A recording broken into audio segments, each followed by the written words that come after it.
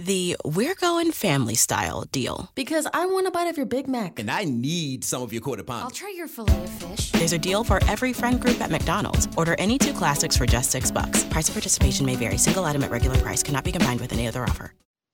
Welcome to the Stairway to Heaven. We're coming to you bringing insights into the ever-changing high-frequency currents now bathing the planet and their effect on us all. The source of vital information for the evolving human being, I'm Gwilda Wiyaka. Between worlds, shifting perceptions. In previous Stairway to Heaven episodes, we've discussed the increasing ambient frequency the planet is being exposed to at this time due to its relative positioning in the galaxy. When confronted with shifting frequencies, one of the most impacted is our concept of reality. Rising frequency promotes increased light by which to see. Many heretofore hidden elements are being exposed for our consideration. Therefore, as frequency shifts, so does perceived reality. When living in times of rapid frequency modulations, we're confronted with watching our perceived world unravel while our beliefs are challenged. Things we thought to be solid, undisputable truth are uncovered as partial truth, if not outright falsehood, when we have more information to apply to the concept. The more rapid the frequency shift, the more earth-shattering the revelations. This drives many to go into denial as they attempt to hold on to the status quo along with their sanity. Others become more mutant in their attempts to make everyone else agree with their interpretation of what the increased light has exposed. They're desperate to nail down a reality they can hang their hats on rather than deal with the unknown. Yet the very nature of shifting frequency is one of constant change. This requires flexibility in embracing the concept of not knowing. Polarizing into denial or campaigning to cement agreement is at best counterproductive. We find ourselves either becoming increasingly rigid and dogmatic or excitable and fanatic. When the two diametrically opposed approaches to coping with change meet, well, it proves to be explosive as the two factions frantically fight to hold on to their opposing stance. Thus, the drastic increase in upheaval and civil unrest we've been witnessing. The level and speed of change we're now experiencing is greater than any time in our recorded history. To quote Bob Dylan in his song, "The Times They Are Changing," "Come writers and critics who prophesize with your pen, and keep your eyes wide, the chance won't come again. And don't speak too soon, for the wheel's still in spin, and there's no telling who that it's naming. For the loser now will be later to win, for the times they're a-changing." The man was nothing if not prophetic. As Bob Dylan so eloquently pointed out, the wheel is indeed still in spin, and everything is being turned upside down. The old ways are rapidly aging, and soon will no longer apply, leaving us floundering. The hologram of times past is shutting down. Another has yet to take its place, leaving us standing in the stark, barren gridwork of an empty holodeck. During these times of unprecedented change, we could no longer afford to cling to the fading realities or attempt to establish new ones. It's difficult not to become untethered during such a challenging time. We're not comfortable not knowing. Yet the truth is, we never really knew. Rather, we deluded ourselves into thinking we did, and not without cause. During slower-moving times of lower frequency, we could rely on the perceived truths that had been around for generation upon generation. We could count on the tried and true, as it would not change during our lifetimes. With multiple lineages of this mindset, it's become firmly rooted in our very DNA. It's no wonder we're coming unhinged when the proverbial rug is pulled out from underneath us individually and collectively. In addition, we've tended to identify ourselves in relationship to the outside world, what we own, who we know, what we do, and how we look.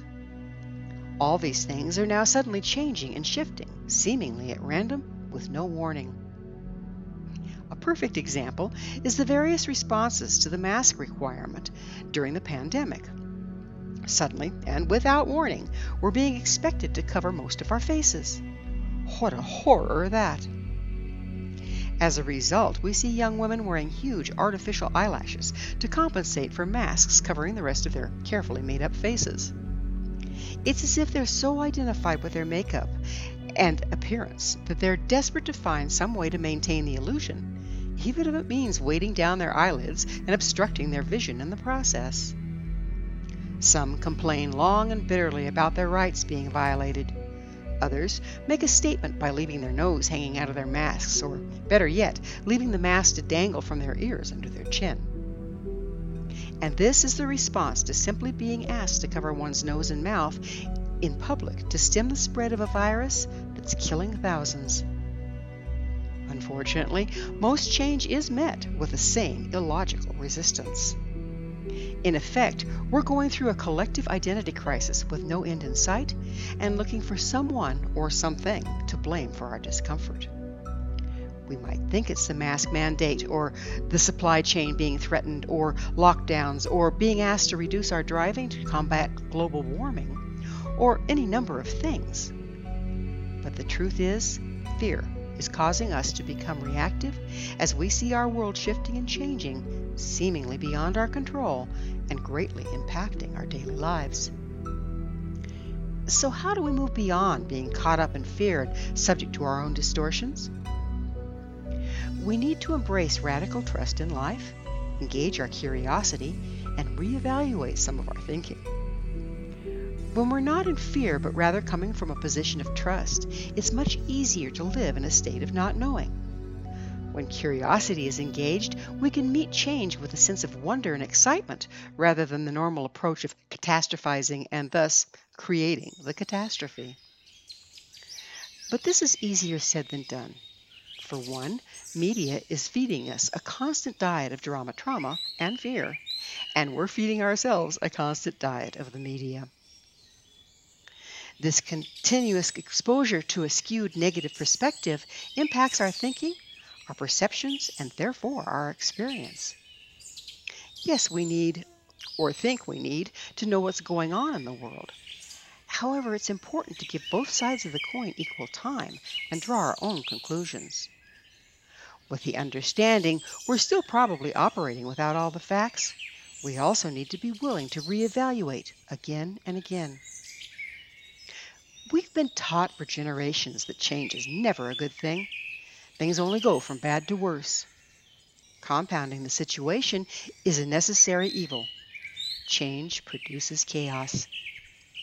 As the old ways are broken down to their constituent parts before new ones form, this leaves us watching the old disintegrate before we know what will form on the other side of the demolition. It's necessary for the old world to fall to dust, for us to live a while in the empty between worlds before the new one takes form. The quality of the new is directly related to this absolute still point between destruction and creation. We're all about acquiring and building. Losing and destruction? Not so much. Even when the transformation promises to be a good one, we tend to hold on to the old, being dragged along by it, kicking and screaming, and suffering greatly until the bitter end. To combat this tendency, we need to engage not only trust, but curiosity coupled with imagination. When we're in trust and curiosity instead of experiencing and therefore creating the worst, we're left free to imagine the outcome we desire. As we've mentioned in prior Stairway to Heaven episodes, the imagination is where we build a matrix at the quantum level for reality to manifest around. What better time than when all the constituent parts are breaking away from the old format and up for reorganization to imagine and create a new tomorrow? If we bear in mind we're co-creators in all of this and not hapless victims of fate, the possibilities are very exciting indeed. On the other hand, if we remain in fear and imagine the worst, guess what? We're building. You've got it, the worst. Another stumbling block is that of judgment. No matter what transpires, we're compelled to judge it as good or bad, eating from the tree of knowledge of good and evil, so to speak.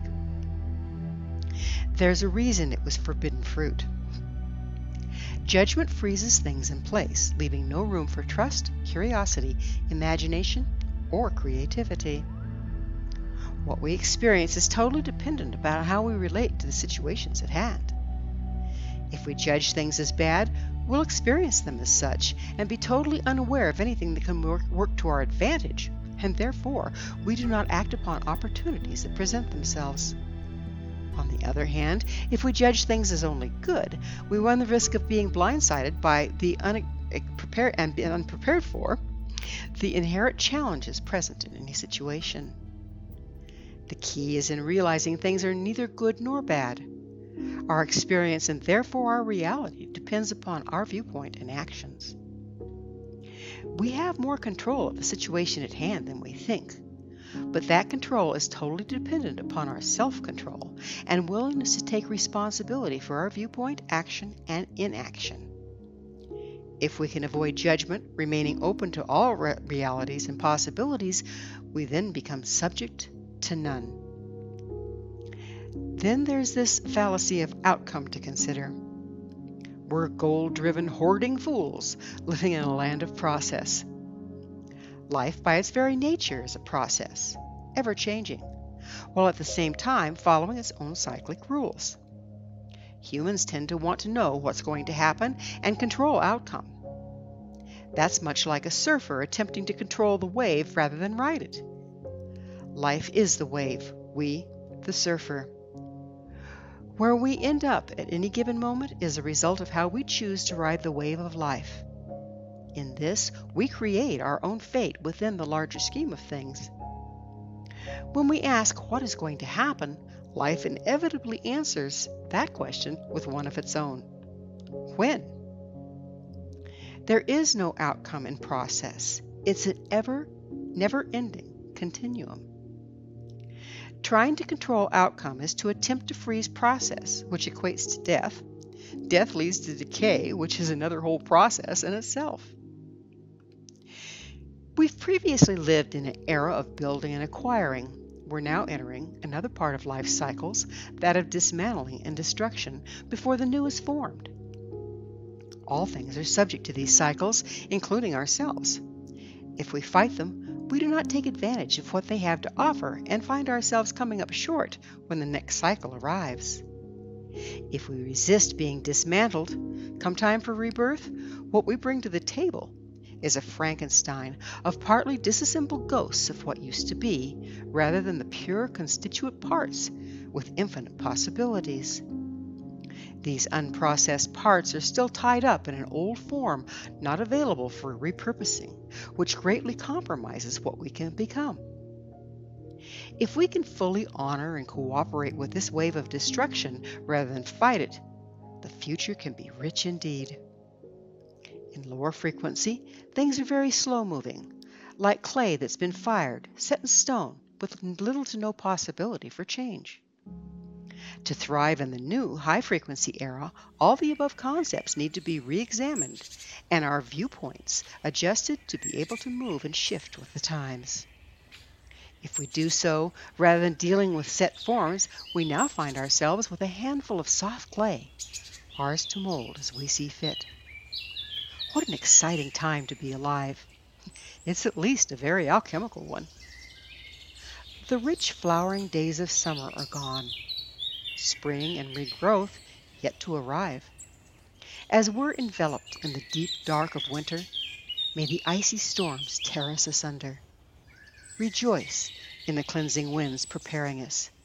Give thanks for the new world arising, as glory springs forth from the rich loam, the ashes of our willing destruction.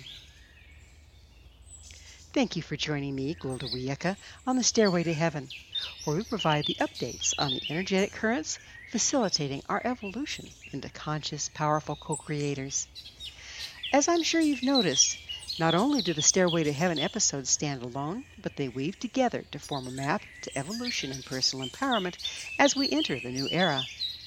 To revisit this or any other past episode, visit our archives at www.stairwaytoheavenmedia.com. If you'd like to find out more about me, my school, and the evolutionary tools we offer, visit www.findyourpathhome.com. Until next time, may you be blessed on your sacred path to wholeness. We are here. The time is now.